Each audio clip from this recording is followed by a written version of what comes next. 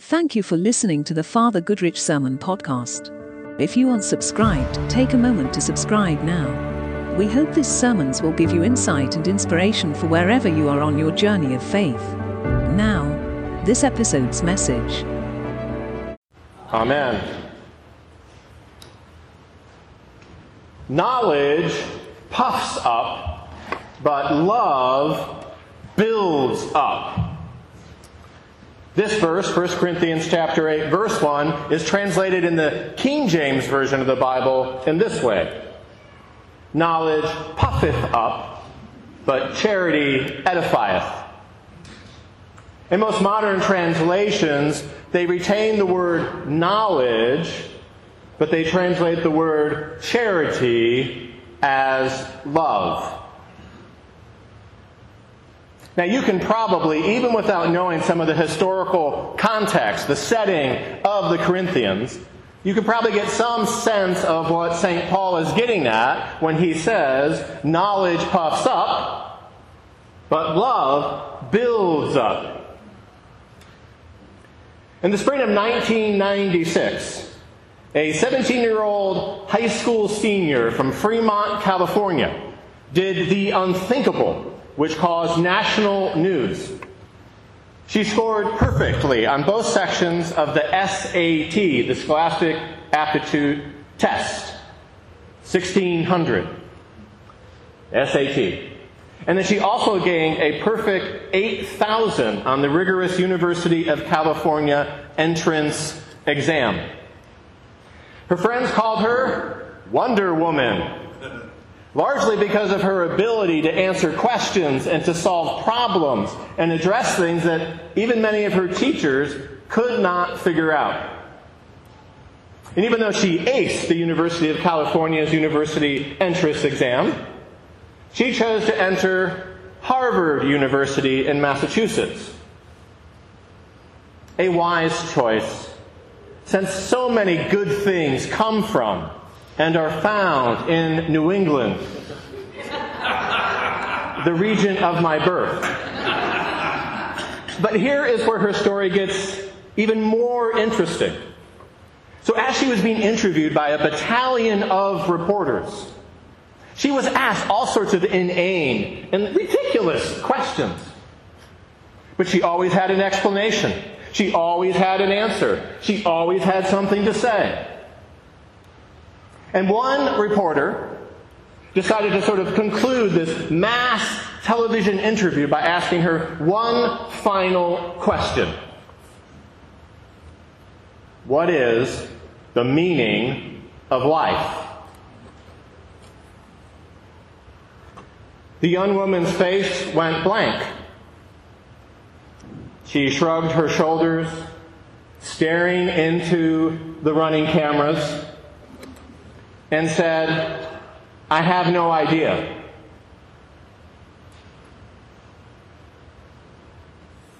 St. Paul, however, has more than just an idea about the meaning of life in today's epistle, that is, letter, his first one, to the church in Corinth, the Corinthians. But before we expound on that meaning, it's worth reviewing some of the facts, some of the details of Paul of Tarsus's biography. Paul was previously known by his Hebrew name, Saul, and he had been a Pharisee. He was an expert in the Old Testament. He was a scholar. He was a teacher. St. Paul was not only the first great missionary of the Christian faith, St. Paul was the first great thinker, philosopher, and theologian of the faith. Paul was educated. He was a Roman citizen. And his sophistication was in vast contrast to most of the first women and men who were disciples of Jesus in the first century. St. Paul probably knew something about the potential for knowledge to puff up. He was smart. He was well trained. And he, like many bright people, had to be knocked off his high horse by God in order to humble him, to help him realize what was really important in life. St. Paul's conversion was dramatic. He was going down the road to Damascus. He was on a mission to hunt down and arrest Christians. He was a fierce opponent of this new Christian movement. And while he was on the road, he had a vision of Jesus, which blinded him. He soon had his sight restored, but a long period of rehabilitation followed. Paul had to learn to reorient, to metanoia his entire life from cursing and hunting down God's people, Christ's people, to glorifying Christ and serving His people.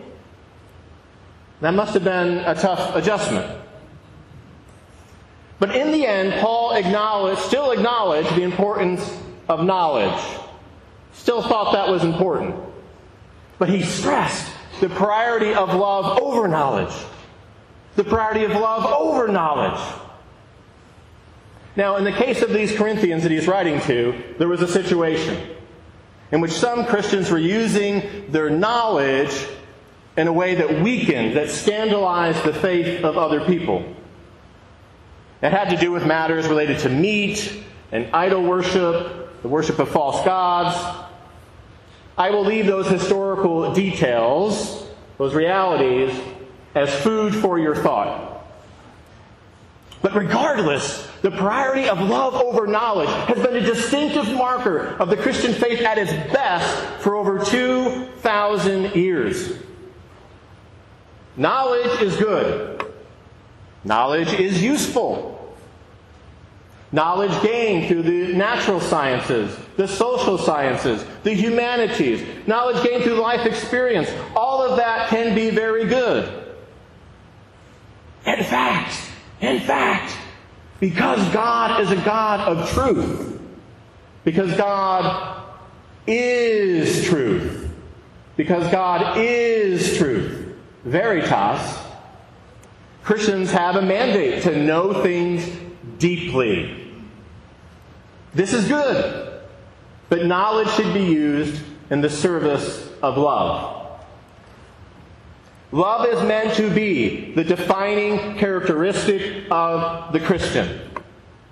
And please, not sentimental love. That's not what Christians are talking about when we talk about love in the Christian sense. Not sentimental love. Not wishy-washy, oh, no. So there's a place for sentimental love, of course. And not love that is mere niceness. Please, give me a break.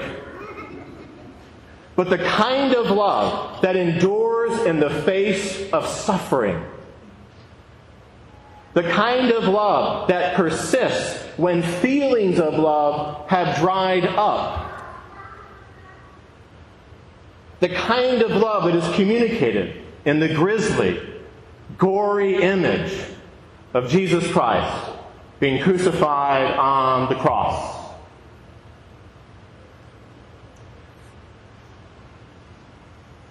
However, love in this Christian sense isn't always so dramatic and so costly. It could be as simple as a very busy person taking time out of their day to listen to someone who really needs someone to listen to them. St. Thomas Aquinas, my Dominican brother from the 13th century, Thomas Aquinas, the great medieval theologian, defined Christian love in this way. Love is willing the good of the other. Love is willing the good of the other. Christian love is often more of a choice than a feeling. Speaking of the crucifixion, contemplating the crucifixion can be a very helpful exercise in evaluating our lives and our loves. If you have some guts, listen carefully to what I'm going to ask you. Who or what would you, would I, even in theory, be willing to be crucified for? Listen carefully. This is the heart of the matter. If I could bleed for you right now, and I thought that was reasonable, I would do it. This is so important. Who or what would you be willing, even in theory, to be crucified for?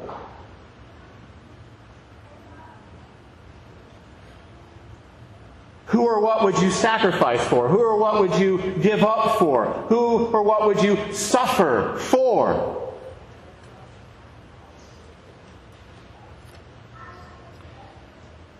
I remember the day I defended my Doctor of Ministry thesis at Nashotah House Seminary, which is just a couple of hours here in Wisconsin. And my advisors, Father Klukas and Father Pei, first took me out to a Chinese restaurant to eat. And yes, in case you're wondering, Father Pei paid. And I remember sitting in the back of the car listening to these two brilliant, scholarly, yet humble men. And they were just making casual chit-chat. But I was humbled listening to them. I had been sent to Nashotah House to get my doctorate by my bishop because I was one of the diocese's leading teachers. I was teaching lay ministers and priests in training, as well as priests who had many more years' experience than I did. People thought of me as being a very knowledgeable person, well-read, a deep thinker, and yes, a teller of bad jokes. But sitting in the back of that car, listening to those two older priests, I realized how little I knew. I didn't understand half of their references, what they were talking about. And later on, back in Father Klukas' office during the defense, Father Pei was using this word, and he was asking me questions about it, and I had no idea what the word meant. I had to look it up later. But I successfully defended, and I earned my Doctor of Ministry degree.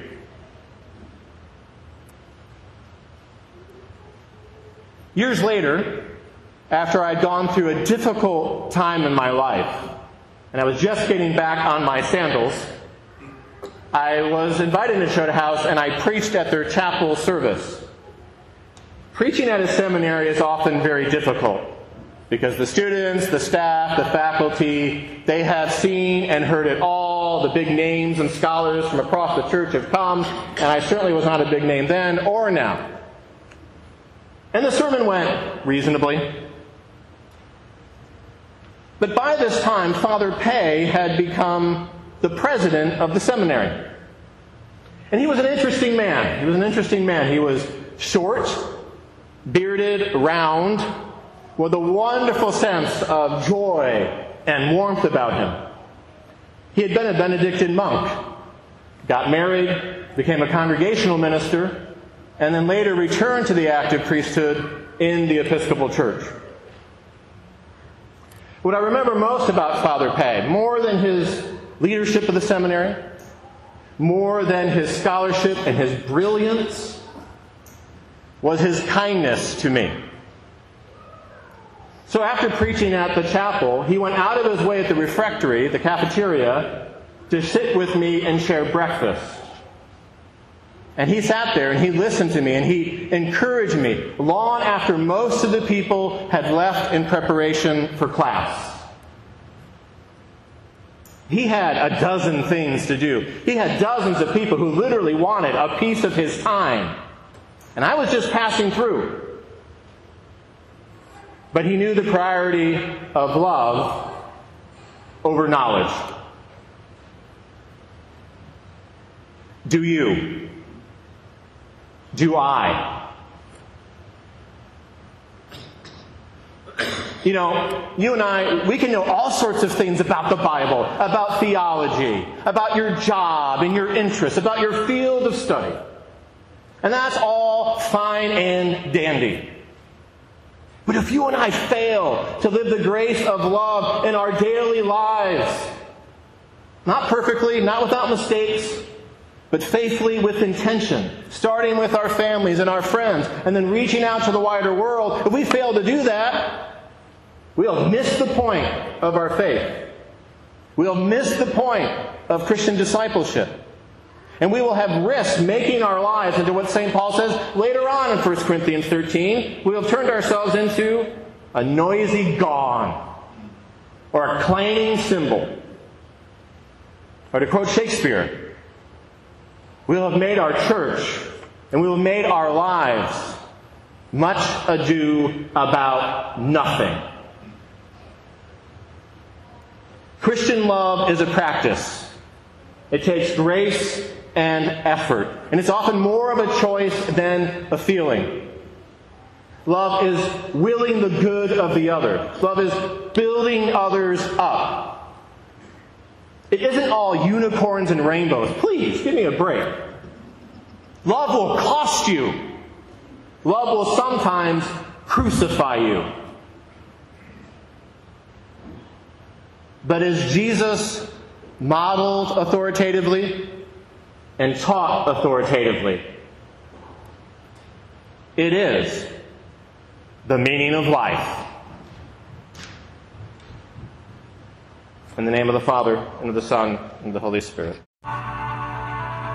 Father Goodrich here. I hope this message blessed you in some way. Remember, faith isn't limited to 1 hour a week. Faith is about our whole lives, everything we do, every day of the week. So, live well.